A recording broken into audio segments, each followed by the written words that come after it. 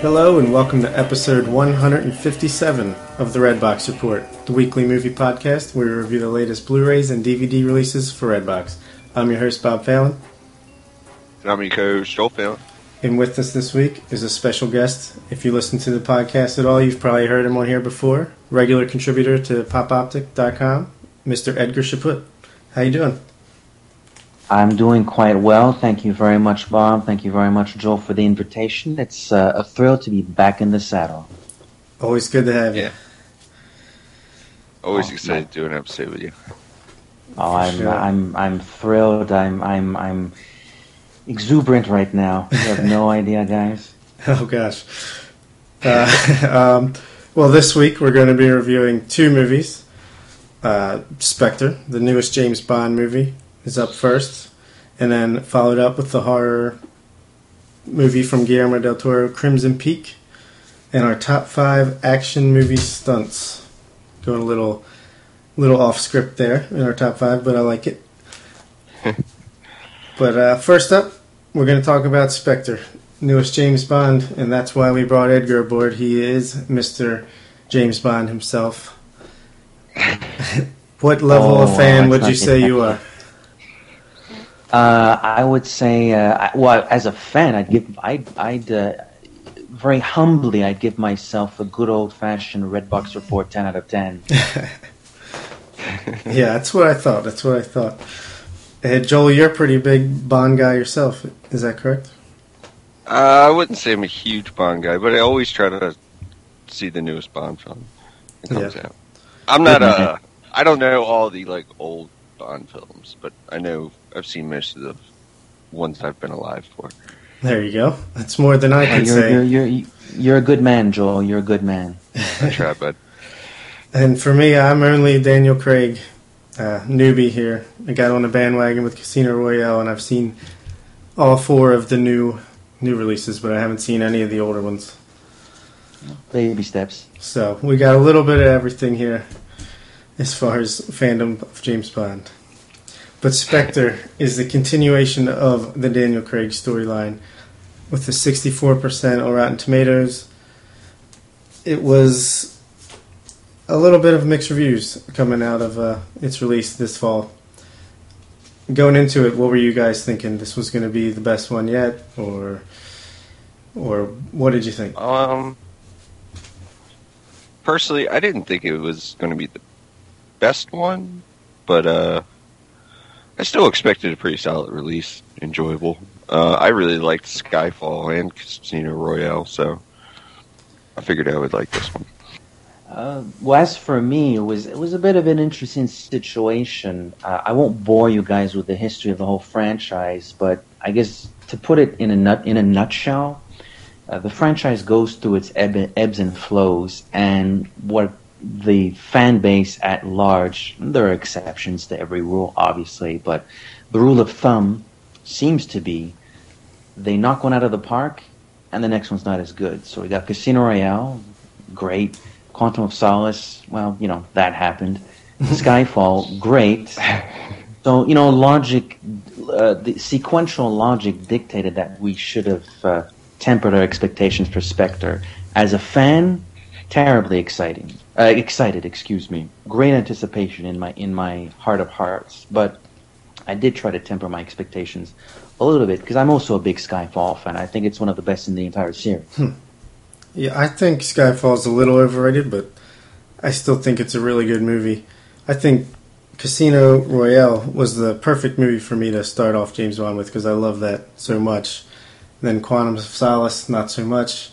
Skyfall, thought was very good, great villain, some great action set pieces, but I didn't quite get the effusive praise for it. But again, I'm not a James Bond fan. But I was looking forward to this. I thought Christoph Waltz was a pretty good fit as a villain, and I like what I've seen from Sam Mendes in the past, so I was ready to give it a shot, even with the mixed reviews. But it's the story. Joel, regale us with the details of the story for Spectre, if you don't mind. I don't know. I don't think I'm the guy to go through. How about you, Ed? This I saw it in bits and pieces over time. Sure. Well, I've seen the movie about 1 billion times now. In fact, it's playing in the background on my TV right now, on mute, mind you. But it's the great scene where Bond offers champagne to Monica Bellucci. But the plot of Spectre, generally speaking, it opens in Mexico City during a great festival. What we don't know at that point is someone has sent Bond incognito to Mexico to kill a very specific individual, and that's who's an assassin, much like Bond. And that specific individual who's killed during the pre-title sequence by Bond himself has a link. He's sort of the first link in a long chain which leads James Bond to discover a terrorist organization that maybe for someone like Bob is new. For someone maybe like Joel and myself, we've heard the name Spectre before. We've heard the names Blofeld before. But since this is a reboot, it's obviously the first time James Bond faces off against Spectre. And their plot, Spectre's plot, is basically, it's very modern. It's about counter-espionage and gathering intelligence to control governments and this and that. And along the way, as Bond delves deeper and deeper into the secrets of Spectre, he comes to discover that he might have a very discomforting bond with this organization's leader. There, that was very well said. Thank you. The reason I had to toss it to somebody else is because I had a pretty hard time following the specifics of the plot here, and that was one of my biggest negatives of the movie. Was I didn't necessarily care about all the details of the plot as it was going, but overall, I enjoyed the movie. I thought it was a fun watch, probably just under Skyfall for me as far as enjoyment levels. But yeah, I liked it. How about you, Joel? Yeah, I gotta agree with you. I had a little bit hard of a time following some of the specifics of the story. But then again, like I said, I saw probably close to the first half in one go the first time I watched it. And then I tried to watch this movie like 4 different times, not for lack of interest, but just I had a lot going on. But I like the story, the look, the action scenes, Yeah. the whole Bond thing. It's got this like sexy feel to it, but you know what I mean? I know exactly what you mean. Healthy chest. I don't know. Bond always gets the girl. Bond always gets the bad guy type thing. Oh yeah. Yeah, the movie looked great. Was it shot by Roger Deakins? No, Hoyt van Hoytema, who's I think predominantly known for Interstellar. I'm not sure what else he shot. But Interstellar's amazing. If it looked good enough for me to think it was shot by Roger Deakins, that's a pretty good compliment. It looked great. And of course, the classic score sounded good. I thought the sound design was really well done. The opening sequence of the movie, as seems to be the case, is this a theme for all 20-some movies, that they start with a great action set piece? Yeah, with the exception of the original film, where they didn't have that template set up. Pretty much the other 23 movies do the same. They play the same game. Yeah, I love that. I've heard other podcasts say it was kind of unnecessary to have it all be in one take, but hey, maybe it wasn't completely necessary, but it still looked pretty cool, and I thought it was just a great intro into the film. And I love the theme with all the skeleton masks, the Dia de los Muertos. It was good Spanish. Very good stuff. Hey, I took Spanish as sophomore in high school. Yeah, no, it's a good point about that opening shot, which I've done a bit of research. It's not really one take, but they sell it well enough. Yeah. Does it have any real purpose? No, but you said it yourself. It looks cool, and I think that's what sort of got lost in the shuffle, the kerfuffle of all the mixed reviews last autumn. I think we've sort of forgotten to sort of understand that James Bond's really just there to have fun. Sometimes the plots tie into real world geopolitics. That was maybe Spectre, more or less. There's some other older ones I can cite that more directly tie into current geopolitics. But that's not really the point of James Bond. It's really just there to have fun. It's James Bond's sort of my comic book movie. I mean, Bob, I know you're big on the Marvel Cinematic Universe, and I like it too. Don't get me wrong, but your Marvel Cinematic Universe is my James Bond, if you will. It's not supposed to be taken that seriously. So I was a little bit surprised that a lot of the negativity stemmed from the fact that it feels like an old school Bond movie.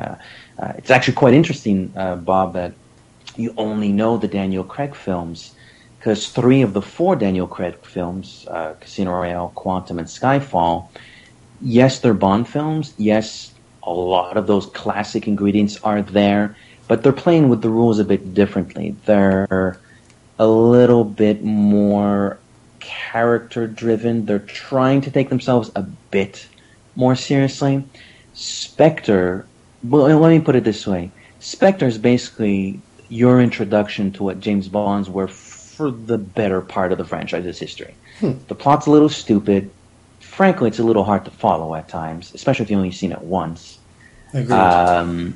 You get these weird scenes where Bond will meet a widow and they're screwing that same night. It's like, what's going on here? Yeah. That happens all the time in the old movies. Not that it's necessarily forgives the film from that actions. I'm not the biggest fan of that scene, to be perfectly honest with you guys. But a lot of the things that happen in Spectre harken back to classic Bond, which is maybe why fans like myself enjoyed the movie quite a bit. It's not perfect. I'm sure we all have some reservations. We'll get into those. I have some, believe it or not. But for the most part, I do like the movie a lot.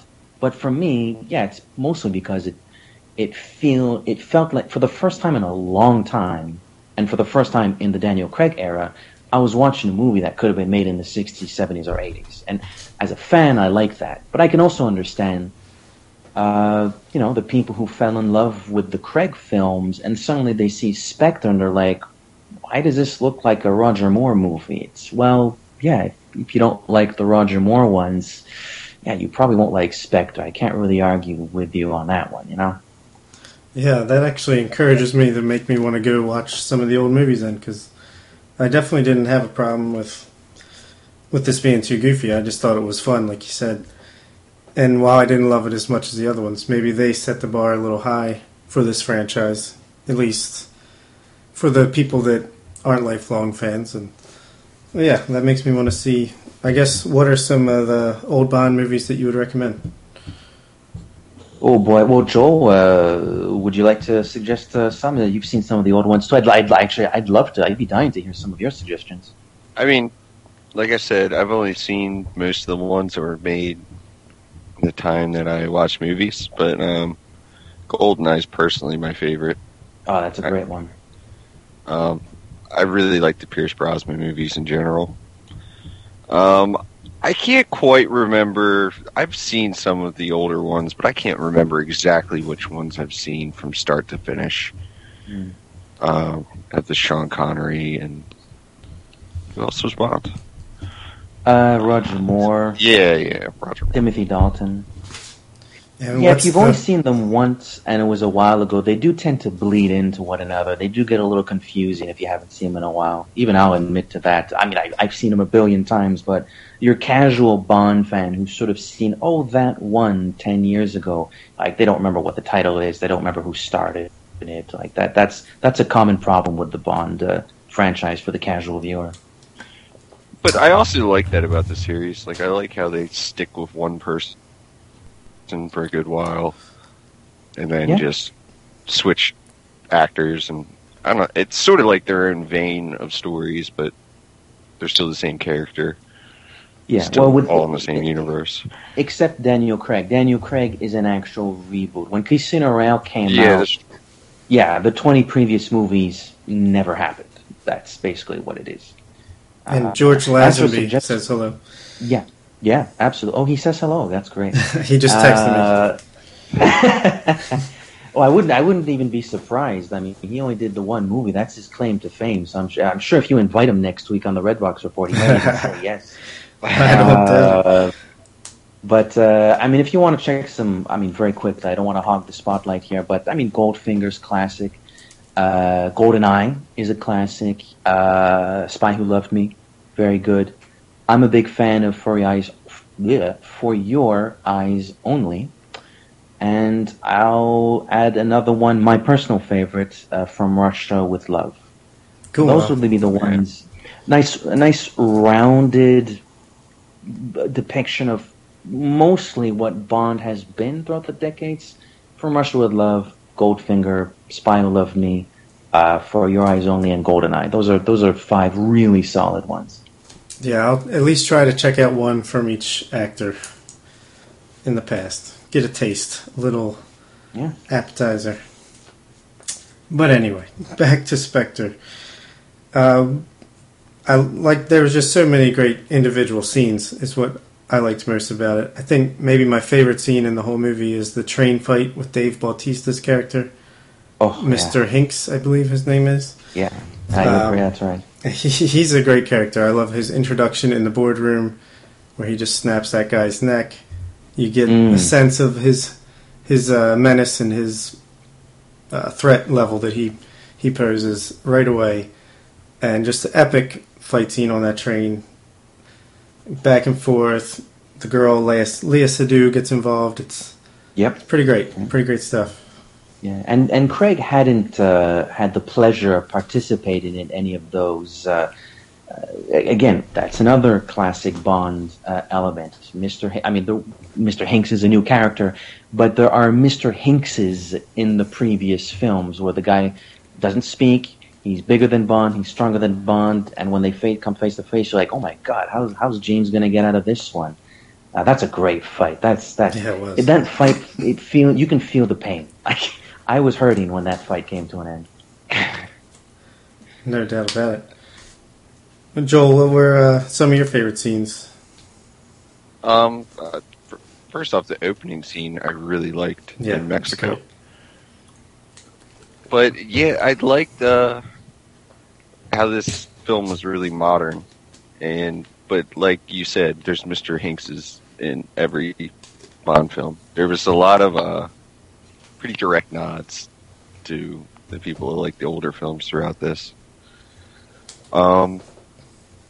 How about when he rode a crashing plane through snow? That was pretty good. Yeah. Yeah, I like that. It was sort of it substituted. There are maybe a handful of movies in which Bond engages in a great ski chase. Actually, in one movie, he even snowboards. I thought that was a great substitute. When the trailers came out, and we saw that there would be a sequence taking place in the Austrian Alps. Maybe Bond's going to go on skis again. He's going to go on skis again. Well, not really. The actual freaking plane does the skiing, which I thought was a kind of a neat twist on that moment. Yeah, a nice parallel to the other spy movie from last year, Mission Impossible 5, with Tom Cruise hanging out of a plane. Yeah. Whew. Yeah. But I really like the scene when the building is being blown up, everyone thinks Bond's gone, done for, and here he comes on a speedboat, pretty girl on the back. Interesting. I'm unharmed. Yeah. I'm kind of glad to hear you say that, Joel. I don't know how are we going to get into a lot of spoilers? Are we going to avoid spoilers? What's the plan here? I guess we could try to avoid them as long as we can, and then maybe we can do a little skip ahead 2 minutes of something like that. No problem. So Joel, you like the final act? I guess my question to both of you is, what do you guys think of that final third after the Morocco sequence? Once the actual Spectre base in Morocco is said and done with, we get another 20-25 minutes. What do you guys feel about that final act? Personally, for me, it was probably my least favorite part of the movie. but it didn't bring it down too much. I just thought it was. I didn't think it lived up to what was being led to. I kind of agree with you. I kind of think it was the weaker part, but at the same time, I liked how he actually got to go kind of finish business rather than be kind of just left up in the air. It's interesting. I sort of agree with Bob in the sense that I think it is the weakest. The final third is the weakest. It almost feels a little bit old-fashioned. I remember sitting there in the cinema with my friends the first time I saw the film, and that the villain,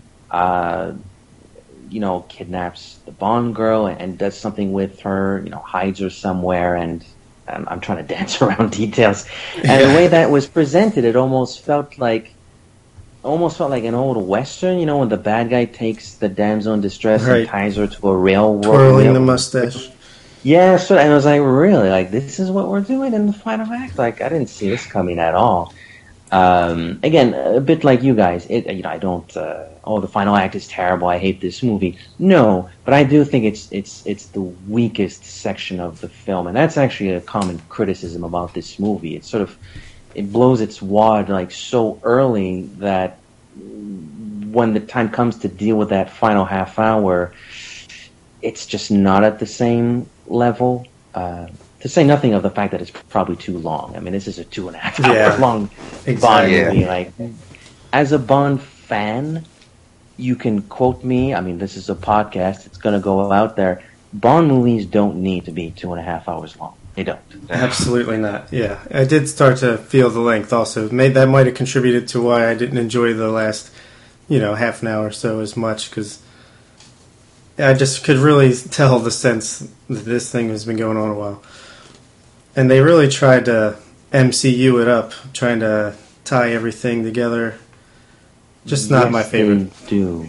Yeah, that's been. I've had some conversations with fans about that one. That is, we as a fan base are very mixed on that. I don't think we've really come to a conclusion as what we think about that. Yeah, I thought that James Bond was supposed to be standalone, and they obviously, I don't know, it's almost like a hour-long show on television where a procedural where it's just a different case of the week, Usually, although in the first Connery films, Spectre is the villain for about 4 or 5 of them. But okay. Yeah, so I guess that's sort of the game they're playing at. But the thing is, Spectre is introduced in the original film, so right off the bat we hear about this organization, and they stick around for another 3 or 4 movies. Whereas this time, because of a fantastically long ordeal and in legalities, the producers simply couldn't use Spectre. They weren't allowed to. They didn't have the rights to Spectre. And when they got the rights, well, they already done 3 movies. So I think at the time they probably thought, hey, this is a great idea. We can use Spectre. How about we tie all of Daniel Craig's into that? Quantum of Solace. I don't know if you guys remember. I don't know how many times you've seen Quantum of Solace. Once, the bad guys. Once. Right. Well, I can't really blame you. The bad guys in there are called Quantum. Maybe a little refresher. Quantum was supposed to be the new Spectre because they didn't have the rights to Spectre. Which is what kind of makes... I remember this now. Yeah, which was kind of what makes Spectre the film so funky in the sense that, they start referencing Le Chiffre and Dominic Green, who is the head honcho of Spectre. But I can't get it straight. The head honcho of Quantum in Quantum of Solace.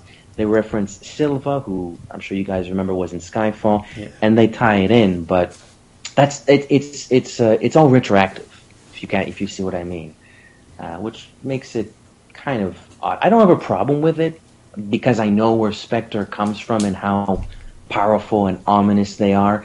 I don't have a problem with that, but I know a lot of people have. Mm-hmm. Yeah, I don't know. The vibe I got from the movie, though, is even though they tied it all together, I felt like it was just for that movie, just for that character, that they like they retroactively decided to do that.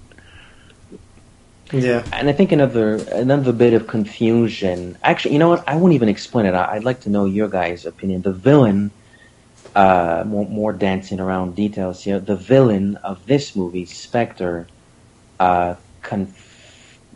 seems to confide that he's made this organization because of this potential link he has with James Bond. What did you guys get out of that? Joel? I didn't completely understand it, to be honest with you. I thought it was pretty weak. I mean, I'm trying to avoid the spoilers, but it didn't really work for me all that well. Yeah. I love Christoph Waltz. Obviously, I think everybody does. I think he was a little bit wasted in the role. I loved his introduction scene in the boardroom. Thought that was really, really cool. Oh, but I just wish he was in it more and more involved, and maybe not as what it is in the end. Yeah. Well, the character he portrays. Yeah, this is tough without... All right, I'm calling it. Spoilers. Okay. For the rest of this review. Blofeld doesn't have much screen time in the previous films. There are a couple where he shows up pretty regularly, but he's not a major figure in some of the movies. So I think that's why they hold him back a little bit in this one. I don't think Christoph Waltz was wasted necessarily. I think we're so accustomed to seeing Christoph Waltz in these Tarantino flicks where he's playing media roles. And Hans Landa, I think it was, and Dr. King Schultz and his horse Fritz. And he's so flamboyant, he's so florid, he's so charming, whether he's a good guy like in Bastards or a good guy, sort of a good guy in Django Unchained, that when we see him in this role where he's a little bit more reserved, it does maybe feel like he's being wasted. I still think there's some interesting subtleties in the performance, but that might be the fact that I've seen the movie a lot, so I'm sort of suddenly reading stuff into the performance. I like him. I don't really mind that we don't see him too much. And since we're in spoiler territory, he doesn't die. So it leads us to believe that this is not the last we've seen of Christoph Waltz. And I can tell you now, Blofeld is a character in several Bond films. Yeah, I'm okay with that, him not dying, because, I don't know, I'd like to see him again. I think there's potential there. They can maybe... You know what would be really funny? And Joel, you might be aware of this. The Blofeld was never played by the same actor in the old movies. Wouldn't it be kind of awesome if they just didn't recast Christoph Waltz and got like Liam Neeson or something like that? No explanation, just nope, we didn't hire Christoph Waltz. Here's Ben Kingsley as Blofeld. That'd be awesome. Hey, Liam Neeson needs that role. Why not, man? He is a good actor. He can be. So many we just had this conversation not that long ago. Yeah, last week. All right, you guys talked about Run All Night? Yeah, I watched it. I haven't seen that. It's not terrible, like I said, but yeah, that guy needs to get out of that hole. What do you guys think about Daniel Craig as Bond in this movie and in general? I like him. I mean, I have no one to compare him to. What am I talking about? Of course I like him. But yeah. I like him. I think he did what they wanted him to do, is kind of modernize Bond. But I feel like he's playing Bruce Wayne and Batman combined with blonde hair. Okay, that's an interesting comparison. Would you like to see him come back? Because that's the question on everybody's lips now. At least in the fan base, will he or won't he do the next one? Do you guys want another Daniel Craig Bond, or do you think it might be time, fresh face, he's done 4, he's not a spring chicken anymore, we've sort of gone back to the classic Bond, let's change actors. Like, what would you guys like to see? I'm okay either way, honestly. If he decides to come back for one more, I think He does a good job. I'm fine with that. The movies are fun at the very minimum when he's in them. But at the same time, if they want to recast it and try for a little different angle, I think that would be fun to see as well. I would love to see him again if he actually wants to do it. Yeah, it seems like he doesn't want to, right? A contract fulfillment type movie. I don't really want to see that. There's been some weird stuff coming out in the media interview. Although I suspect some of those things have been misinterpreted. These are huge endeavors. I mean, I followed the production of Spectre a little bit. It took like 6 or 7 months to shoot. I mean, that's insane. That is a long time. So he was probably a little bit bushed after that production. As for myself, I'd love to see him do at least one more. Some people are asking for 2. Like, I might be pushing it. 1 would be great. But interestingly enough, I think as the months have gone on and Spectre sort of, it's now just another Bond. It's no longer the new one. Funnily enough, my sort of philosophy mirrors yours, Bob. I'd love him to do it. But if they change, I'm like, you know what? We've had Craig for about a decade. He's done 4. They're great. Okay. It's all right if they change. Yeah, and if it is not him, who are we looking at? Who fits the bill? Obviously, Idris Elba is the long. His name always comes up, which I think would be cool. You said Tom Hiddleston is rumored. Yeah, because of I haven't watched it, but he's doing a television show. That title escapes me sadly. Yeah, AMC. Night Watcher. It's like a miniseries, right? 6 episodes or something. Yeah, Night Manager, Night Watcher, something like that. A John le Carré novel. Yeah. I almost said Nightcrawler, but that's the Jake Gyllenhaal thing. Yeah. And well, I mean, Tom Hiddleston is a great actor, but apparently his portrayal of this character in the John le Carré series is very 007-esque, and I think that's what got a lot of people's attention. I love the guy, man. If that happened, fine by me, man. Do it. Idris Elba, great actor. He's a little old, I find. I think he's approaching his 50s. Like, do you want to hire a Bond when he's almost 50? Like, that's the problem. Is there is there a young black actor that could fill that role, like Michael B. Jordan? You want to know something? Last autumn, a new continuation novel was released. They actually, it doesn't get in the spotlight because nobody reads books anymore. Right. It was a new Bond novel.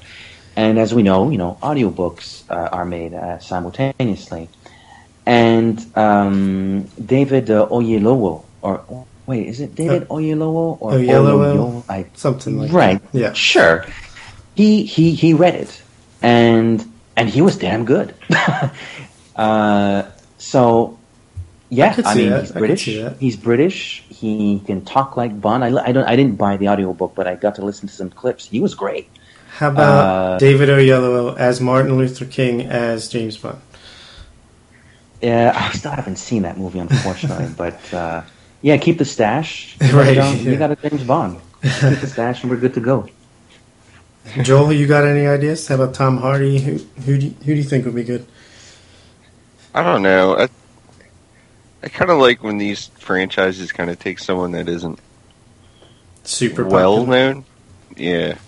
But has the talent. But I don't know. Which is what the Bond franchise has done predominant. Nobody knew who Sean Connery was. Certainly nobody knew who the hell George Lazenby was. They still don't. Yeah, they still don't. That's a good point. Roger Moore had done a lot of TV. Timothy Dalton, nobody knew who that was, except for maybe Flash Gordon and weird stuff like that. Pierce Brosnan, a lot of TV and some movies. The classic Mrs. Doubtfire. Not Mrs. Doubtfire. Was that the movie? He was in that. He was in that. Yeah, right. And Daniel Craig, mostly British films, so. So yeah, no, they do tend to do that a lot with the Bonds. I do, you know who I would like to see as a villain eventually, like down the road? Let's hear it. Cumberbatch. Oh. Benedict Cumberbatch. Interesting. When he gets a little bit older, He's kind of got that menacing look. That you know who I heard? intelligence. Some fans are asking for Tilda Swinton as a Bond villain. Now that would be cool. That would be fucked up, man. That would be awesome. That would be good. I could see that. What about director? Do you like Sam Mendes, what he's doing? I like him as a director. I think he's pretty good, but do they want to get someone else in there? I think they will. They sort of had to, I'm trying to avoid crass language, they had to massage him into coming back for Spectre. Because he originally said no. He said, I told the story I want to tell in Skyfall. $1 billion box office. Everybody on the face of the freaking planet loved it. You know, how do you top that? So yeah, they really had to seduce him into coming back for Spectre. So they're going to go with somebody else anyways. You can kind of feel that, though. You can kind of feel like it's a letdown a little bit, trying to live up. Yeah, and which makes it ironic that the third act seems to lose steam. It's almost, Skyfall's great. They bring back Sam Mendes. Spectre starts off great, and it sort of peters out as it goes along. Maybe a lot like Sam Mendes. Yeah. So that sort of maybe mirrored his feelings. Honestly, I like the fact that they're trying to go for some interesting directors. Some of those Brosnans are directed by journeyman. I love Brosnan as Bond. I think he did a great job. But I think directing wise, it's a little bit whatever. I kind of like the fact that they're going for your Mark Forsters, even though that maybe didn't turn out great. But your Mark Forsters, your Sam Mendeses, people who have a bit more of a particular vision. Who that might be, I don't know. Is there anybody you guys want to see? I don't think it would ever happen, but what about Christopher Nolan? Oh, man, that's a rumor. That's been going on for a while. I mean, he just seems to have that style where he's good at making their set pieces as centerpiece to movies. And yeah, he has gotten a lot better with his action over the years. I'm a huge Batman Begins fan. I really, really am. But it's hard to tell what's going on in that movie when Batman fights and punches stuff. Dark Knight, better. Dark Knight Rises, even better. Inception is great. I can see that. I can see how that might work. That would be pretty cool. Yeah, definitely. Well, we shouldn't be like Bond and ignore the women in the movie, right? So what do Absolutely not. What do you think of Léa Seydoux as the main love interest? Fresh off Blue is the warmest color. I didn't really know who she was. I guess she hasn't been in a ton of American movies. She was in, I think, Mission Impossible 4, Ghost Protocol, for a minor bit. But she's amazing. Yeah, she gets out of the building in there. I don't know. I thought a lot of the scenes with her were kind of cheesy, but I didn't think that was her fault. Just like, what did they threw the guy off the building or something like that, and then next thing you know, they're kissing. And she's literally like, now I'm getting scenes mixed up, but anyway, she says, now what do we do? Yeah, right. Which I thought was kind of like cool, like Bond type thing, but at the same time, it was like, jeez. She tried to play hard to get. Yeah, I like Léa Seydoux as an actress. I like her here as well. I like the fact that she's strong-willed. Frankly, she tells Bond she literally says, go to hell, early on in their relationship. So I like that it started with there's a lot of tension between the two at the start. She's a great actress. I'm a big fan. I like the fact that they hired her. I think her character is good. It's no Vesper Lynd, who was played by Eva Green. I think they're trying to make her another Vesper Lynd. That's why they may or may not be falling in love in this movie. I didn't fully buy it, but I would, in no shape or form, would I put the blame on Léa Seydoux. I think she does what she's being asked to do. Maybe what she's being asked to do is a bit hard to sell at times, but she's good in the role. Yeah, I would agree with pretty much everything you guys said. And they really shouldn't have killed off Eva Green. I mean, come on. What are you doing? Well, spoiler, that's in the book. So. Okay. Well, Monica Bellucci is in the movie for a brief appearance, which I thought was a really weird scene. As the widow of someone James Bond kills, I think.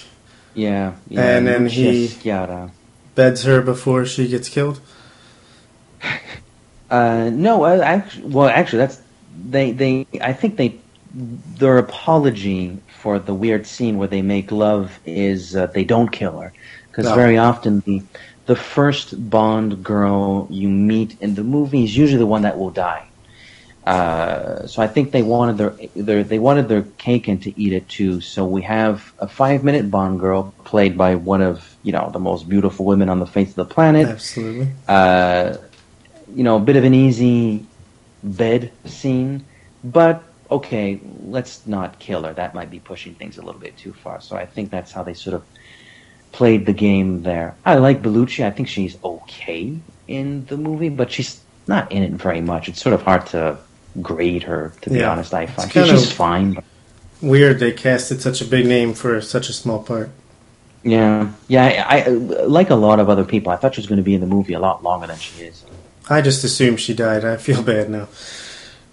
No, it's fine. I mean, you obviously are very much in tune with the old Bond movies, even though you haven't seen them, because they usually do die. And how about the supporting team, M, Q, Moneypenny? They weren't a huge focal point in this movie. I liked the new Q. Actually, I didn't think I would when they introduced him. He seems like something out of a CW show. Yeah, kind of like the CSI person, right? The tech person. Moneypenny, I always thought they were going to use her a lot more. Yeah, that would. The fact they introduced her, but I don't know. Yeah, they're just they're in the movie, but they're not that too important. Yeah. Actually, in comparison to the older films, the roles that M and Q and Moneypenny have played in the last 2 movies, at least, has actually been greatly expanded. If we compare to the older movies, if you start watching those older movies, Bob, Moneypenny's in it for 2 minutes. She's sitting at the desk in front of M's office. He's waiting for you, James. James sits on her desk, whispers something sexy in her ear, a little tit for tat, and he goes into M's office. And that's it. We don't see Moneypenny anymore. So we're actually seeing a lot of Moneypenny. Well, there you go. Yeah. I'm a big Naomi Harris fan. I've always liked her a lot. I actually have seen a couple of her other movies. I think she's a very good actress. I love her as Moneypenny. I'm with you, Joel. I think this is a great cue. And, God bless Judi Dench. I think she was a great, great M, but a great replacement in Ralph Fiennes. I mean, a great craggy, crusty, grumpy M, like in the classic films. I as a fan, I can't complain with any of those 3 casting choices. Yeah, agreed. So what would you give it out of 10? I'd give it a 7.5. All right. Not bad. I think the fan in me saying an 8. The Pop Optic film critic is saying 7. So I guess 7.5. There you go. I'm pretty close to that. I think this is the movie that every Fast and the Furious movie aspires to be. It's fun without being over the top. It's well made. I give it a solid 7 out of 10. I enjoyed the movie quite a bit. So, there were some pretty good action stunts in Spectre. But will any of them make our top 5 action movie stunts of all time? Let's find out. Joel, what was your number 5 action movie stunt, and what are you looking for when it comes to this category? I tried to put a little bit of everything in this category, and I don't know. I really couldn't put it down to the particular stunts, so I kind of picked action scenes that I like the most. But I'm just started off with actually TV. I like the battle scenes in general in Game of Thrones, but Hardhome, how it's choreographed. It's not per se a stunt, but how it almost all seems like it's one take, even though it isn't. I really enjoyed that. Yeah, that's a great scene. Edgar, how about you? I guess what I'm going for, there's no James Bond doesn't appear in this top 5. That'd be too easy. That'd be a top 35. So a lot of my stuff is relatively modern. I think fair is fair in modern filmmaking. A really, really, really well done stunt is sort of de facto going to look cooler and be more impressive than an older stunt. And a lot of my stuff is vehicular for some reason. I just noticed that now. My number 5 comes from The Bourne Supremacy. Very late in that film, there's a car chase in Moscow. Oh, wait. Yeah, it's Moscow or St. Petersburg? No, it's Moscow. And it's a great chase, and it ends in a tunnel. And it ends in the most screwed up way possible. Like, Bourne, knocks the guy he's chasing in the other car, and he sort of scoops up the car, and it goes on a rail and hits a wall. And that's how that chase ends. It's a weird way to end a chase. It's so unexpected, and it's a great chase, and it's a great way to end it, and it's very impactful, no pun intended. So that's my number 5. That weirdo end of the car chase in Moscow. Nice. Yeah, I have a lot of recent movies as well, for the most part. But my number 5 is the hallway fight in Inception. The way with Joseph Gordon-Levitt, and I think... Oh, shit. It's like the gravity is less, or something where the room is just rotating constantly, and he has to fight some guy while trying to move I think it's a body into another room, and just really well choreographed and very well done by Mr. Christopher Nolan, who we just talked about not too long ago. It's exquisite. That scene is exquisite. Yeah, absolutely.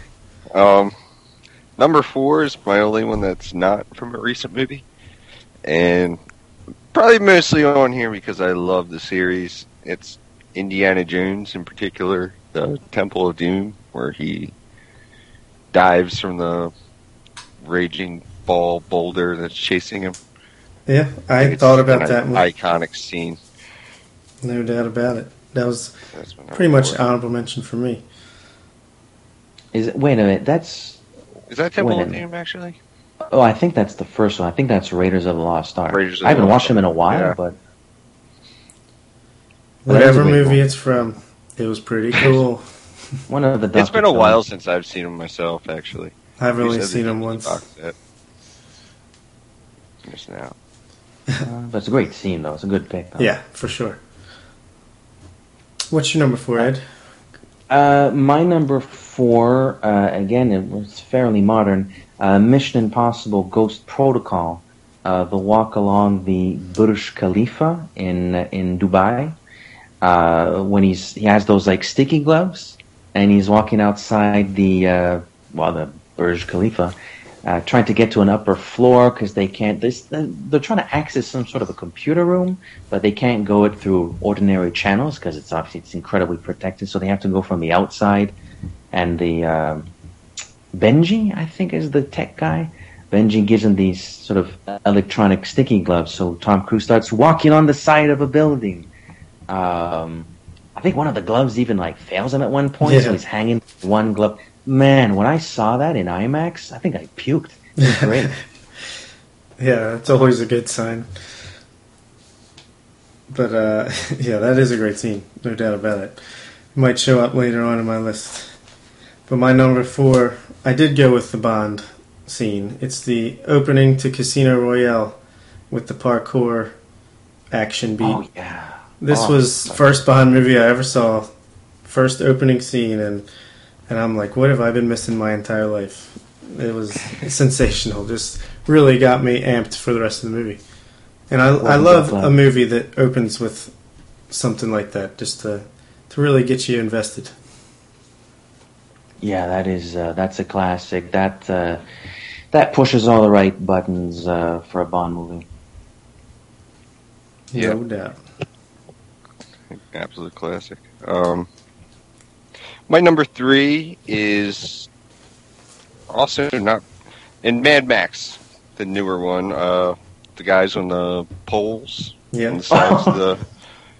That's amazing, isn't it? I didn't even think of that. Yeah, me either. Yeah, I didn't even think of that. They're kind of throughout the whole movie, so I can't pick a particular scene, but how crazy it's a great, is that? it's a great stunt, though. Yeah, just everything they're doing with all that stuff. Yeah, that had to be hard to pull off because I don't think they used much special effects as far as what I remember. They didn't. Reading. I checked some of the featurettes on that Blu-ray. With respect to that specifically, there's not a lot of special effects going on there, man. That's a lot of real stuff. That's crazy. But yeah. Your number 3? My number 3, it's a bit of a cheat. It's more of a scene than a stunt. Although there's a lot of stunts in this scene. It's from a movie called The Protector, starring Tony Jaa. I don't know if do you guys know maybe the Ong Bak movie? Love it. Or yeah, there you go. So The Protector, I don't even remember what the freaking plot of this movie is. Doesn't matter. No, who cares? At one point, the Tony Jaa character has to fight his way through a Tom Yum restaurant, and he goes up several stories. And speaking of one takes, it's in one take, and he just beating the shit out of a bunch of people as he's running up the steps of this very elaborate restaurant.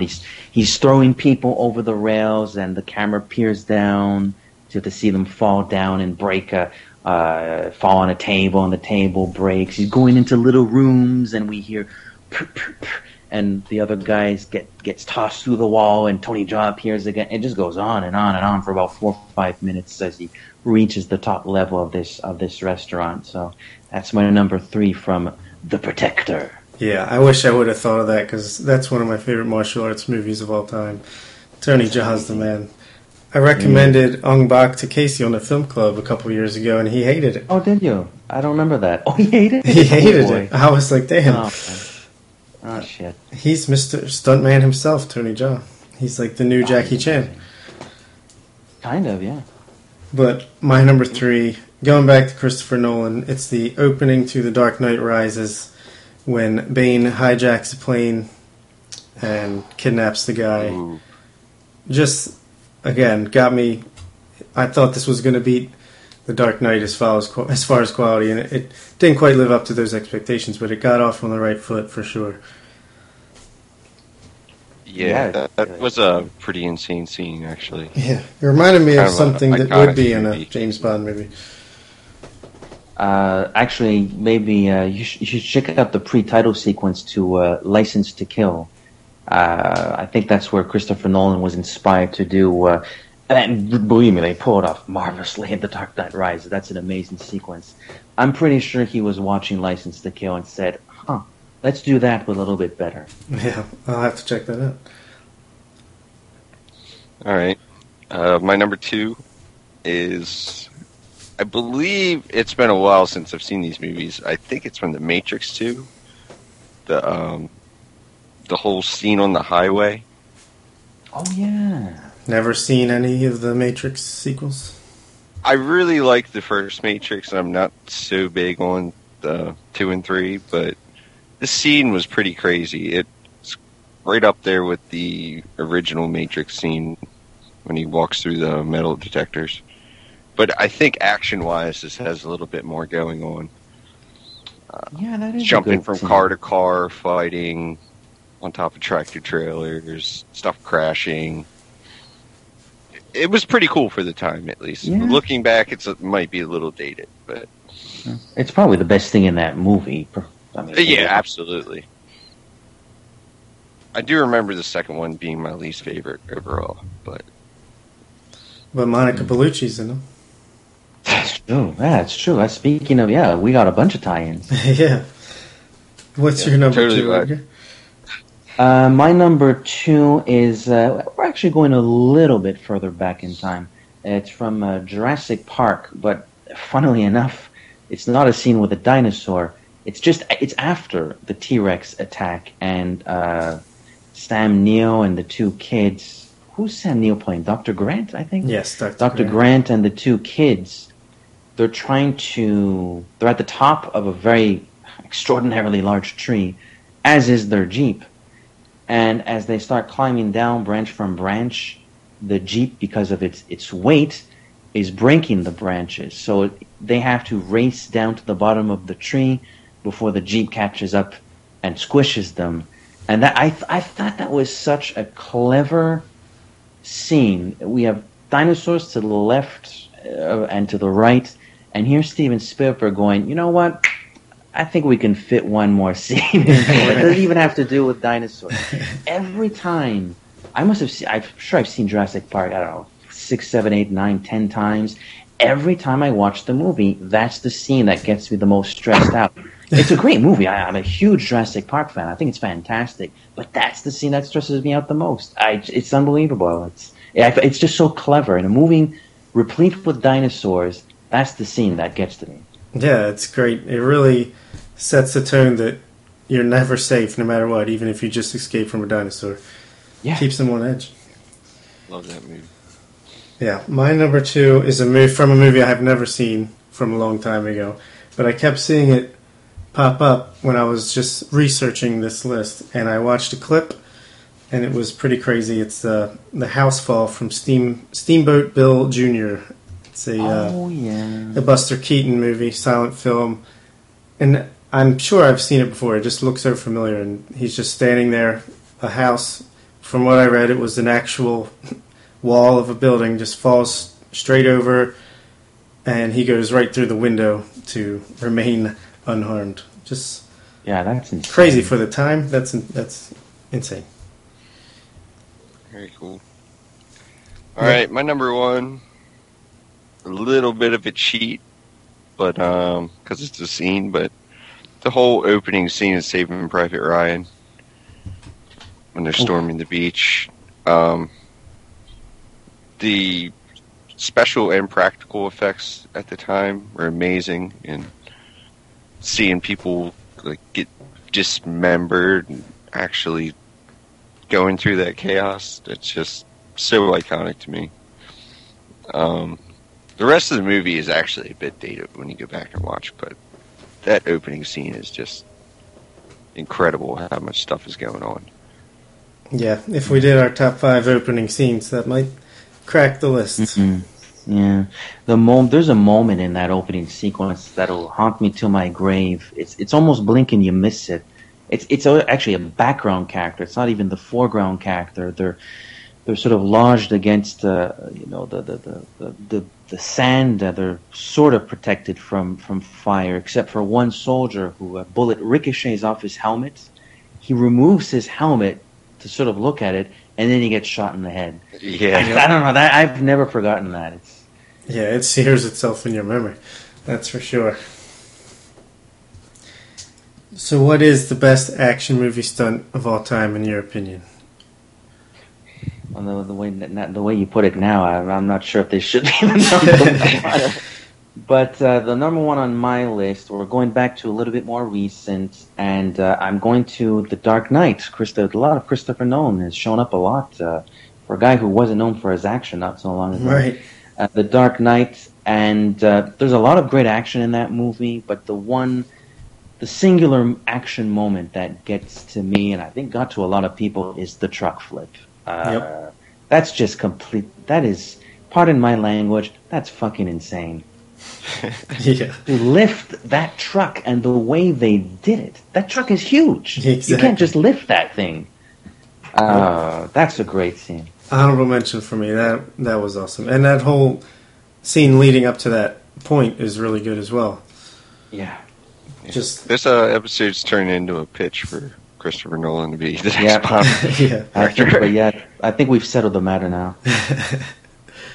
Well, my number one has already been mentioned. It's the Burj Khalifa climb from Mission Impossible Ghost Protocol. Like you said, just seeing that in theaters in IMAX, man, it was enough to make you dizzy to just see how high up, and when the glove fails him and he swings in, it's incredible.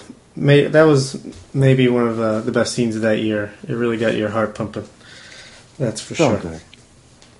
No doubt about it. All right, well, let's turn our attention to the other movie of the night. It's Guillermo del Toro's Crimson Peak, starring Mia Wasikowska, Tom Hiddleston, and Jessica Chastain. Going in, 70% Rotten Tomatoes. Really, I feel like this movie just came and went with not much buzz around it. It was a movie I was looking forward to. I like Del Toro, like the actors.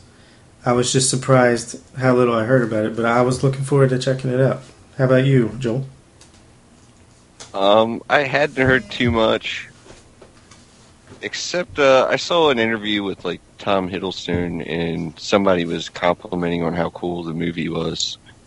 Other than that, I didn't hear amazing things about it, or at least hype-wise. Maybe I had the impression that people weren't saying amazing things about it. But I mean, I just looked at it like, oh, it's a horror movie. I hate horror movies. I'm probably not going to like this movie. There you go. Edgar, what were you hearing before you ended up seeing this? Well, I think like a lot of people, I'm a great admirer of Del Toro's work. The trailers didn't do a whole lot for me, I have to admit. And I guess I'm sort of part of the problem as to why it came and went. I didn't even see it in theaters. I just didn't hear very good stuff about it. But, you know, I've seen a couple of Del Toro's more horror-esque stuff like Kronos and what was that one he made in the 90s with the huge bugs? I can't remember what it was called. But, I forget.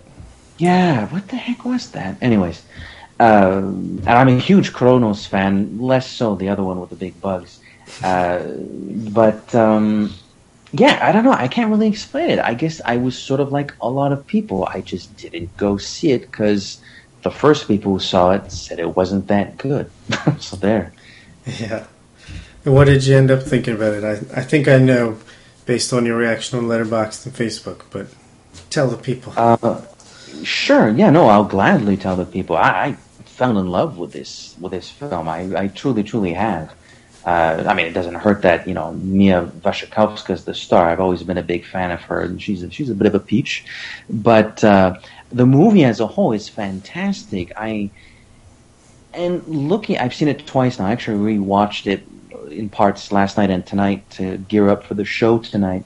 And I can't say I'm the least bit surprised that it didn't make a lot of money theatrically and wasn't that well received. It feels, it's so Del Toro. It feels like a movie that's lost in time. It's not a movie anybody makes in 2015 or 2016. Everybody's calling it a gothic romance. So it's a romance story, but with a very, very, very dark twist. Not so much that it's a pure horror film. It's a romance film, but a gothic romance, and nobody makes that anymore. That's almost like what was that? Hammer Films, that British studio that just churned out film after film in like the 60s and 70s, like the Draculas and the Mummies. They made a lot of this stuff too, but nobody makes that anymore. So I think when people went to see it, I guess they were kind of expecting more of a straight-up ghost story, a straight-up horror story, but that's not what it is. It has more emotionality to it. It's a bit more sincere. It wears its emotions on its sleeve, unabashedly so, and I think people weren't expecting that. Maybe that's why it wasn't so well received. I actually love the movie for it. I love the fact that it's so sentimental and it's so romantic. It looks great. Tom Hiddleston's, he's my boy. Jessica Chastain and Mia Wasikowska are my angels. I really like this movie a lot. What about you guys? Joel, do you hate this horror movie like you hate all horror movies? No, I loved this movie because it wasn't Wow. just a horror movie. It actually had some substance, and I really like how he establishes things like right away. Like right in the beginning, he establishes that ghosts are real and they're around and whatever. It doesn't like play. A lot of horror movies these days don't. They try to do the thing where maybe the ghost doesn't exist or whatever, but then they show a horrible CGI of whatever they made towards the end. That really ruins the movie for me. I like how they established in the beginning that there are going to be ghosts in this, but then it just kind of leaves that aside, and there's the rest of the movie. The ghosts are just kind of a twist throughout. Like you said, it's a romance movie, and I like the dated feel of it. The whole gothic The period romance piece. thing. Yeah, like I liked everything about it. I liked how all the scenes were worked. I liked the time period. I liked the look of everything. The different acts. I like how they transition to each other. I was really surprised how much I liked this film. That's good to hear. I liked it Nice. quite a bit as well. I thought it looked amazing. The sets, the costumes, the cinematography sounded great. There's a really good score underneath everything. The sound design is well made. Like you said, the period piece is great. And as a horror movie, yeah, it's not necessarily a horror movie, but I actually was legitimately creeped out, especially early on when she first started seeing the ghost. I thought that was pretty well done, even for as little of a part as it ends up playing overall. Great acting, of course. Jessica Chastain is one of my favorite actresses. She's amazing. Mia Wasikowska is made for these period piece type movies. She was so good in Jane Eyre and again here. Oh yeah. Yeah, I enjoyed it quite a bit as well. Had a couple issues, but we can get to that in a little bit. What did you think of the plot as far as Mia? I forget her character name. Edith something. Edith, that's right. Cushing. Yeah, she's in a bit of a love triangle with Charlie Hunnam as Dr. Alan McMichael and Tom Hiddleston as Mr. Thomas Sharp. What'd you think of that whole angle? Anybody? Sorry. I didn't completely understand how Charlie Hunnam was kind of, or Dr. Alan McMichael, Yeah, there you go. kind of stood aside as much as he did, but maybe that was just something that wasn't totally conveyed, that it was part of the time. I guess guys weren't as quite as pursuing. So, manner like Yeah. Didn't fit with the mores of the time. I think it was a different time. People seduced one another a little differently. I think back then Yeah. yeah. I'd say. there was much more formality to the whole affair. Yeah, absolutely. And then so like Tom Hiddleston's character has the advantage of being the sophisticated Englishman. You know what I mean? Like something. Something mysterious about him. But that's sort of the fun part, I find. It's interesting that you would. I guess and It's not really a gripe I have with the movie or anything. I just. I think it's true that there's maybe something a little bit foreign about him being a British man, and we do tend to, you guys are American, I'm Canadian, but there aren't a billion differences between our two countries, and I think when the both of us sort of hear, someone from Britain speak, we're like, oh, that accent, it's so sophisticated. And I think there is a little bit of that at play. In that regard, I think you're actually right, Joel. But at the same time, what I find so clever about this script is that he's not that certainly as the movie goes along, we find out, where he and his sibling come from. He's not sophisticated at all.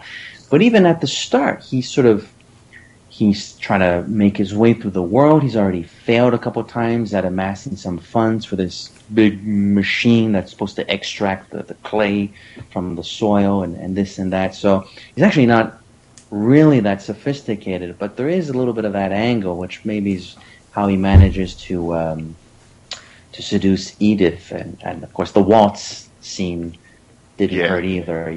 That's a cool scene too, where they hold the candle. That's awesome. That was good. That's good. What I mean. He did a good job of playing the room at the time, like when he was at a place where he wasn't known, I guess.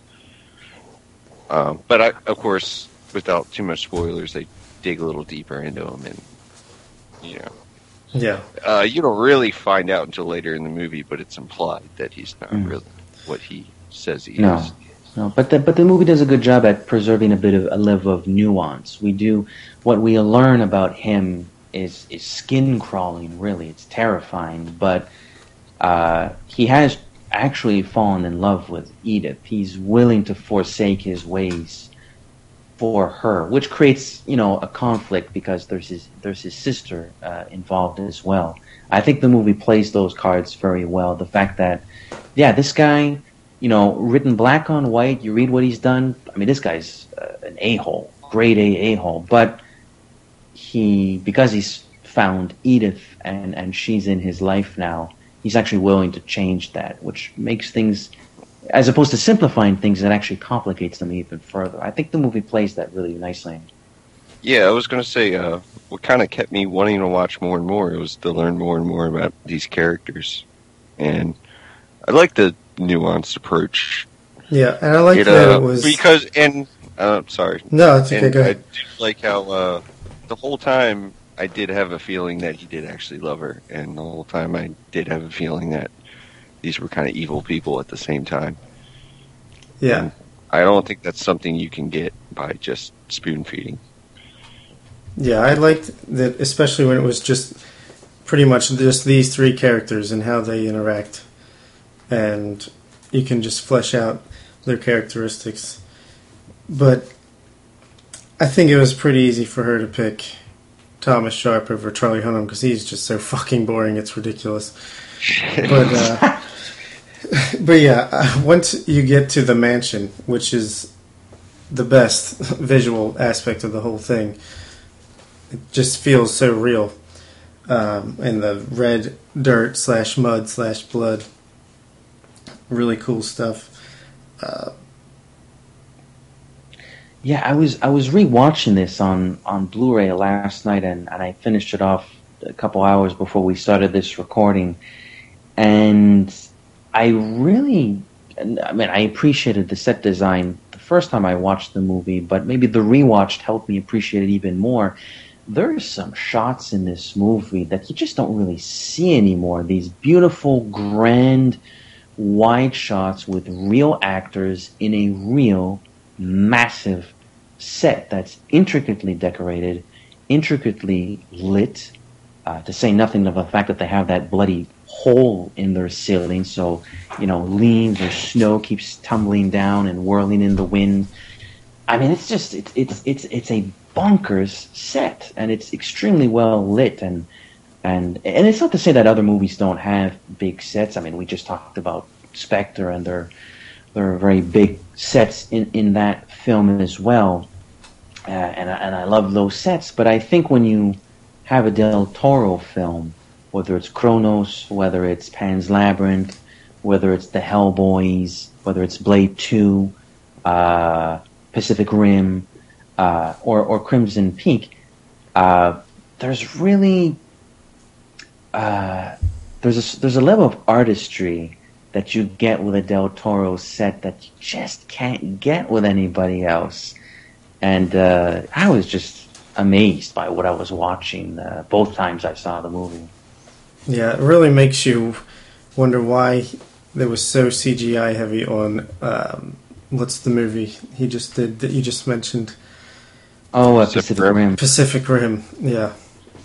Because he's so good with practical effects that it's a shame that was such a CGI fest. Well, I mean, what do you do with Pacific Rim? It's going to be CGI. It's going to be actors in costumes or what stop motion, like what. Yeah, true. And I'm not trying to like through refute your argument, but I'm not sure what else they would have done like in the modern day. No, you're absolutely right. But I don't know. Maybe he just wasn't the right fit for that movie in the first place. Maybe. You like that movie? It's fine, I suppose. Yeah. I think it's my least, along with the Bug movie. It's my least The favorite Bug Del movie. Toro. What the hell is this? Mimic? Yeah, that's right. It's called. Yeah, there you go. Those are my least favorite Del Toros. Yeah. Any negatives, Joel, for this movie? I kind of wish Charlie Hunnam's character was in it a little more. I kind of wish he was in it a little less. Well, in the sense that I guess they do imply that they've known each other and stuff, but he's in it so little. I kind of the whole thing with him coming back, we'll say. Yeah, I think I know what you mean. Like, exactly understand the importance. Either cut him out of the movie after they leave, or have him like have more of a role into it, right? Yeah. Absolutely. Yeah, he's terrible. But other than that, I can't stand that actor. Louise. I don't know him personally, but that's just everything I've seen him in. I liked Sons of Anarchy, so I kind of like him more. I've never seen it, but I probably shouldn't. It's probably not your type of show. That's a biker show, right? Yeah. All right. Was there any negatives for you? It's better than you. Oh, sorry. Oh no, yeah. I think you were about to say something. No. I was commenting on Sons of Anarchy, kind of. Oh. Better than you would think it is with a TV show. Anyway. Well, maybe we'll give it a fair shake one of these days. I guess with respect to criticisms for Crimson Peak, maybe a minor criticism, although it didn't seem as, oddly enough, it didn't seem as glaring the second time I watched it. But for a film that's so beautiful for its practical effects and its set design, I was a little disappointed that the ghosts were predominantly CG creations. Although, funnily enough, as I rewatched the movie on Blu-ray, I thought they suddenly looked a little bit more convincing. I think they're CG, but it's the sort of CG. I find I don't even know what the hell I'm saying. I feel like they try to make them look real. I don't know what that even supposed to mean. It is CG, but it didn't look super duper fake. But I think it would have been cool if they had maybe given it maybe they did. I don't know. I didn't read on the production of this movie, but I think it would have been cool if they had at least tried to take a shot at some old school ghost effects. Maybe a bit more practicality involved. So maybe minor complaint, but there you go. Yeah, I mean, they didn't look bad, the ghosts, but they do kind of clash a little bit with everything else going on. No, I kind of agree. Especially with them using, I don't know what you call them, I guess the equivalent of photographs that are on glass. Could have done something with that, with the ghosts, but... Yeah, that's true. They never bring that back. Yeah, it's kind of a point, when you think about it, it's kind of a pointless scene. And yeah, since Edith has the Sixth Sense, you think maybe they could go more of the Sixth Sense route with the practical ghosts. But I didn't like the way the movie opened, actually, where it starts off at the end, and there's kind of a narration, and then it goes back to the beginning. I could have done without that. And honestly, what do they call that technique? What's that? Isn't there a name for that technique where you start in the middle or something? In media res? Maybe, I don't know. Yeah, I'm not a huge fan of that either. And I didn't really buy that he really loved her for some reason. That caught me off guard. Thomas Sharp? Yeah. Interesting. To me, and maybe I'd have to watch it again, but I thought he was... I don't know. I thought that was a little quick to get there. I didn't quite see it, but you guys both seem to think that it earned it, so I'm probably wrong there. Yeah, I kind of got the vibe from pretty early on that was going to be the case. But I mean, that's just me. Yeah, maybe it's just me because I love Jessica Chastain so much. How could anyone go the other way? But Right. Well, I see what you mean there, but in this case, given that they're brother and sister, it's maybe, yeah, might be the exception to the rule. I'm not sure they should have been doing that stuff, if you know what I mean. yeah, for sure. It's a little bit weird there in the final act. Yeah, definitely does. And it goes a little action heavy in the third act, which I was really just enjoying the methodical pace that was going on before that. But again, it wasn't bad. And it kind of seemed like an ode to The Shining a little bit with the running around out in the open. But, yeah, good movie. Yeah, I'm definitely going to watch this movie again. It's just something. Actually, want to go back and watch Soulless again, like right after we're done talking. Watch what? Quantum, or wow, jeez, maybe you were right. Maybe it was confusing, the whole Quantum and Spectre. Spectre thing. I almost said Quantum of Solace, but no, I want to watch Spectre again. Oh. Yeah. Good man. I'm liking you more and more, Joel. I try. Yeah, it's just a good atmosphere to the movie. Crimson Peak, I will give a light 7.5 out of 10. How about you guys? I'd give a later end of an 8. Nice. Really like that movie. I'm going 9, guys. This is 9. This is I frankly I'm sorry. I feel sorry I didn't see this in theaters. I regret it. Yeah, this is a great movie. I'm in love with it. Yeah, I think it's on my to buy list. Awesome. Well, good stuff. Did you watch anything else this week, Joel? I watched even though I haven't seen the first season, I watched like the first 2 or 3 episodes of the new Daredevil, and I have just begun to rewatch season 5 of Game of Thrones to prepare for the new one. All right. Well, what did you think of Daredevil? Peeking in halfway through the go there. You going to go back and watch it? Yeah, definitely. Very cool. I like how they do all the action scenes. It's not really as cheesy as I thought it would be. But the real reason, I've always liked the Punisher, even though I wasn't a huge comic book guy. So I really wanted to... What's that actor's name? I really liked. He was in Walking Dead. John Bernthal.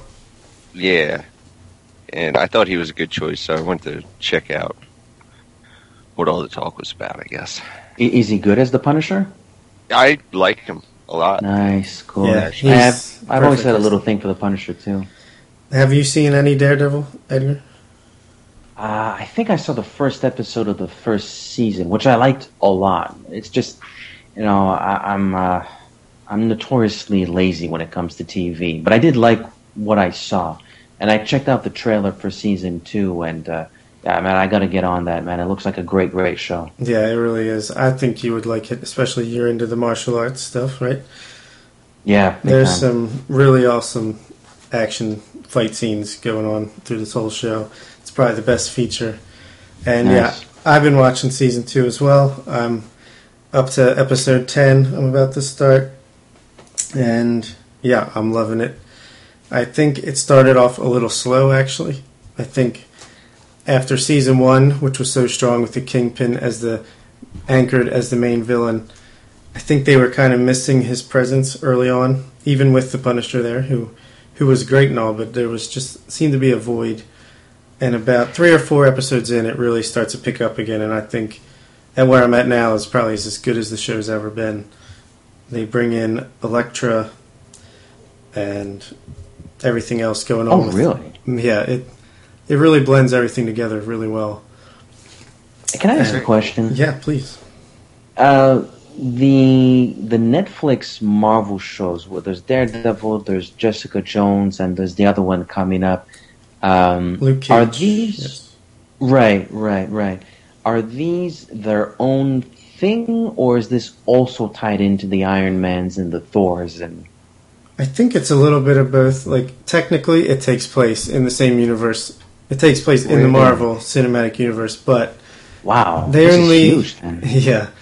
But at the same time, they're more their own thing in their own little corner where they'll make little nods to what's going on outside of Uh-huh. it, but for the Okay. most part, they're their own Punisher thing. won't be showing up in Avengers 3 anytime soon. Probably not. Although that would be kind of cool. Blowing the robots away and aiming sky high. Yeah. I wouldn't be surprised to see Daredevil show up at some point in the movies. But Cool. I guess we'll have to see. What have you been watching, Ed? I've been watching a few older, sorry, Joel, horror movies. No, I review some Blu-rays for Pop Optic from a specific company. They send them to me, and this company specializes in actually they do release new stuff sometimes, but a lot of stuff from the 70s, 80s, and 90s. And the last week I watched a movie called Disturbing Behavior with a very young Katie Holmes. Not too young. I mean, good young. Katie Holmes, James Marsden, who was Cyclops in the X-Men movie, and Nick Stahl, who sort of disappeared off the face of the planet. Didn't he die? Is he dead? I think he might be dead. Oh my God! I'm so sorry. Jeez. I'm sorry to the Stahl. I apologize to the Stahl estate if they're listening to this. He's actually really good in the movie. I'll be really sorry if I'm wrong about that, but I'm pretty sure. Yeah, I didn't love the movie. It's certainly a relic of the '90s. Everything from the music, just the general editing style and scenes that are supposed to be scary. It's basically new kid played by James Marsden moves to a small town in wherever USA. His brother died not too long ago. He's trying to fit in. Not easy. Makes friends with Katie Holmes and Nick Stahl, but it turns out that at this high school, some of the kids are being brainwashed into becoming the perfect adolescents. So being perfect is not all it's cracked up to be in this town, and they have to foil that plot. It's pretty average, to have to be honest. Nick Stahl's great. Bless his heart, rest in peace. I don't think he's dead, actually. Well, keep on trucking wherever you are. We love He's you. had a lot of issues, is what I'm reading now. But Jesus, yeah. He's really good. Katie Holmes looks amazing. She's really hot, and but yeah, it's not very scary. Joe, you'd probably love this horror movie. It's not the least bit scary. And it's just too predictable. It's average. I wasn't a huge fan, but I got it for free, so I had to churn out a 1,500-word article, anyways. Oh man, fun times. Anything else? Me or Joel? Yeah, I think we're out of yeah. stuff. Yeah. Well, the other one I watched was Cherry Falls, which is from 2000, I think. I haven't written this review yet, so I guess it's a Redbox exclusive. We'll take. Cherry Falls stars. Actually, man, that's what a weird twist of fate. Stars Brittany Murphy, who did pass away not too long ago. That's a fact. This conversation just took a weird turn. And she plays a high schooler, kind of like in Disturbing Behavior. And Michael Biehn is her father, the sheriff, which is kind of cool. And basically, there's a serial killer who's going around stalking the adolescents of this town. I don't remember where it takes place. But unlike in most movies, in most slasher films, when if you have sex, you're obviously going to die next. This serial killer is killing the virgins, hence the title, I guess, Cherry Falls. Zing! So it's actually a pretty clever twist. I think, if you look at the direction, it's kind of pedestrian. There's nothing special about the way the movie looks or anything like that. But the script is actually kind of strong. And Brittany Murphy, man, it's kind of a shame that she left us so soon, because that woman had a lot of charm. She's very witty, very, very personable. I liked her a lot in the movie. And Michael Biehn is, pretty awesome as usual. So if ever you get a chance, if you're staring at Disturbing Behavior or Cherry Falls in the face, I'd go Cherry Falls. All right. Interesting. Might have to check that out. You're going to check out a horror movie. Well, I'll be interested to hear what you thought. Yeah, I'll let you know.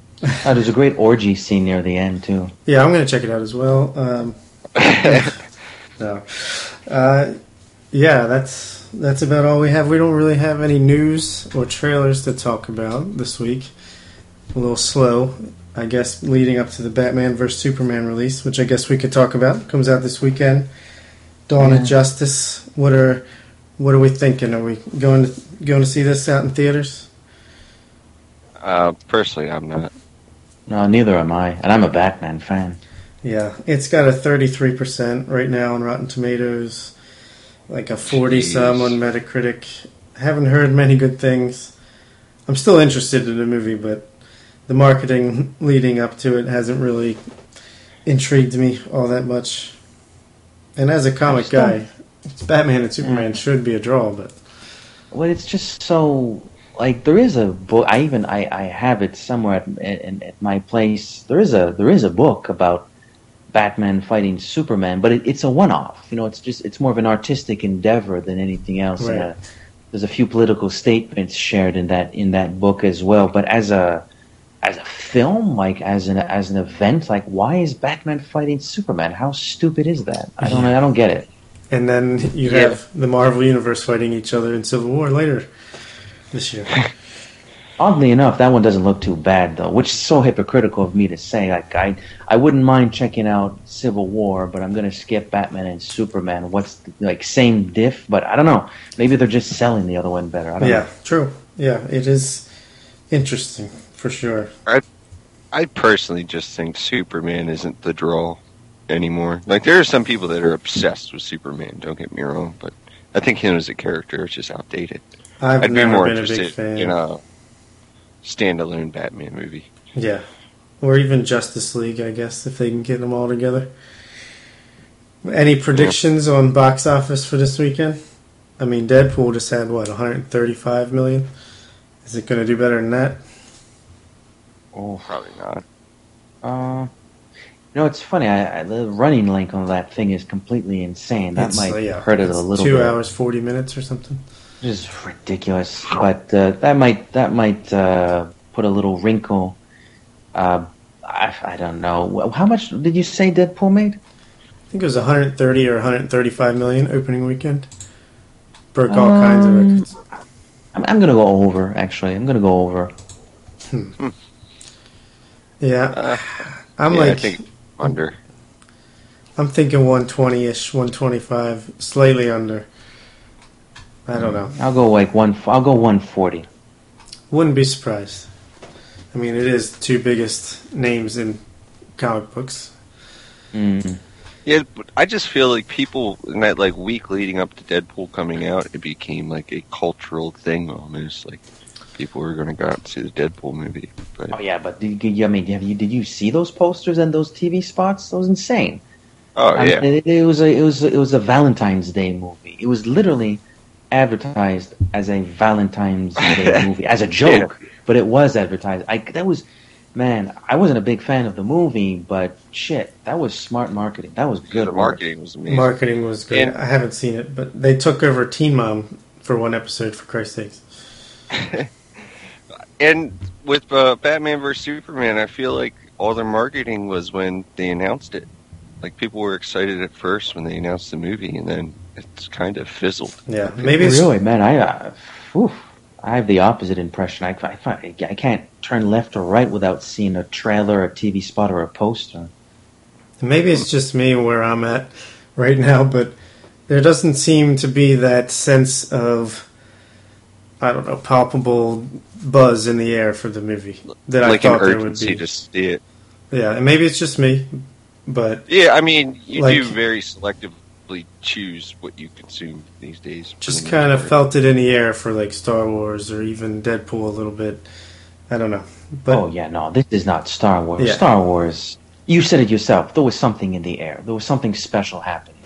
Yeah, and I kind of feel like that's what it's going to be for Civil War in May. But Time will tell. Also, coming out this weekend, My Big Fat Greek Wedding Part 2, which currently has a 26% on Rotten Tomatoes.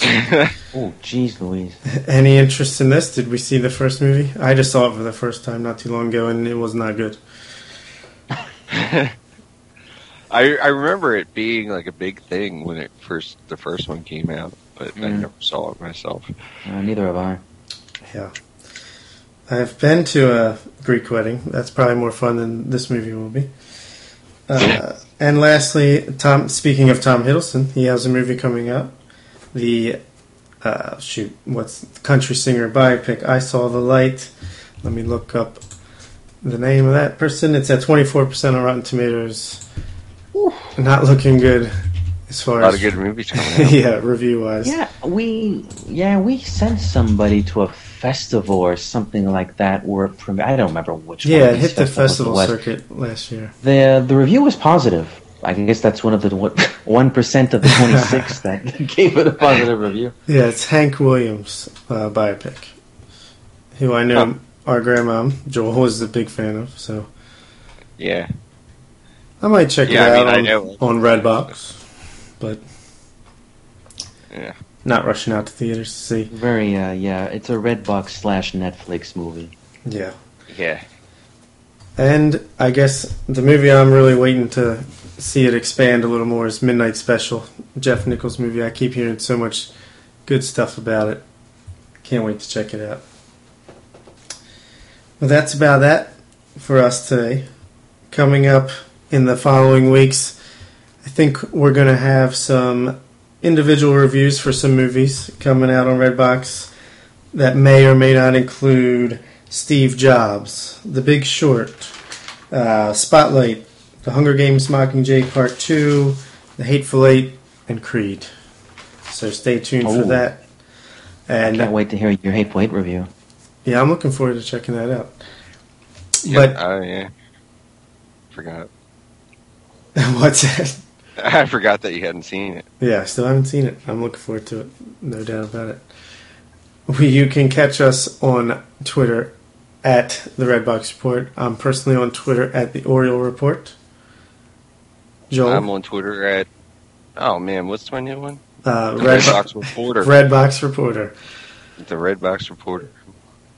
And Edgar, you're on Twitter at... double O Pop. So that's double_OH_POP. Yes, that's definitely worth a follow there. You can subscribe, rate, and review us on iTunes, like us on Facebook, email us, theredboxreport@yahoo.com, and on Letterboxd, I'm at the Oriole Report. And as always, thanks for listening. See you later. I've been here before, but always hit the floor. I've spent a lifetime running, and I always get away. But with you I'm feeling something that makes me wanna stay. Unprepared for this, I never shoot to miss, but I feel like a storm is coming. If I'm gonna make it through the day, then there's no more use in running. This is something I gotta face. If I risk it all, could you break my fall? How do I live? How do I breathe? When you're not here, I'm suffocating. I wanna feel love right through my breath.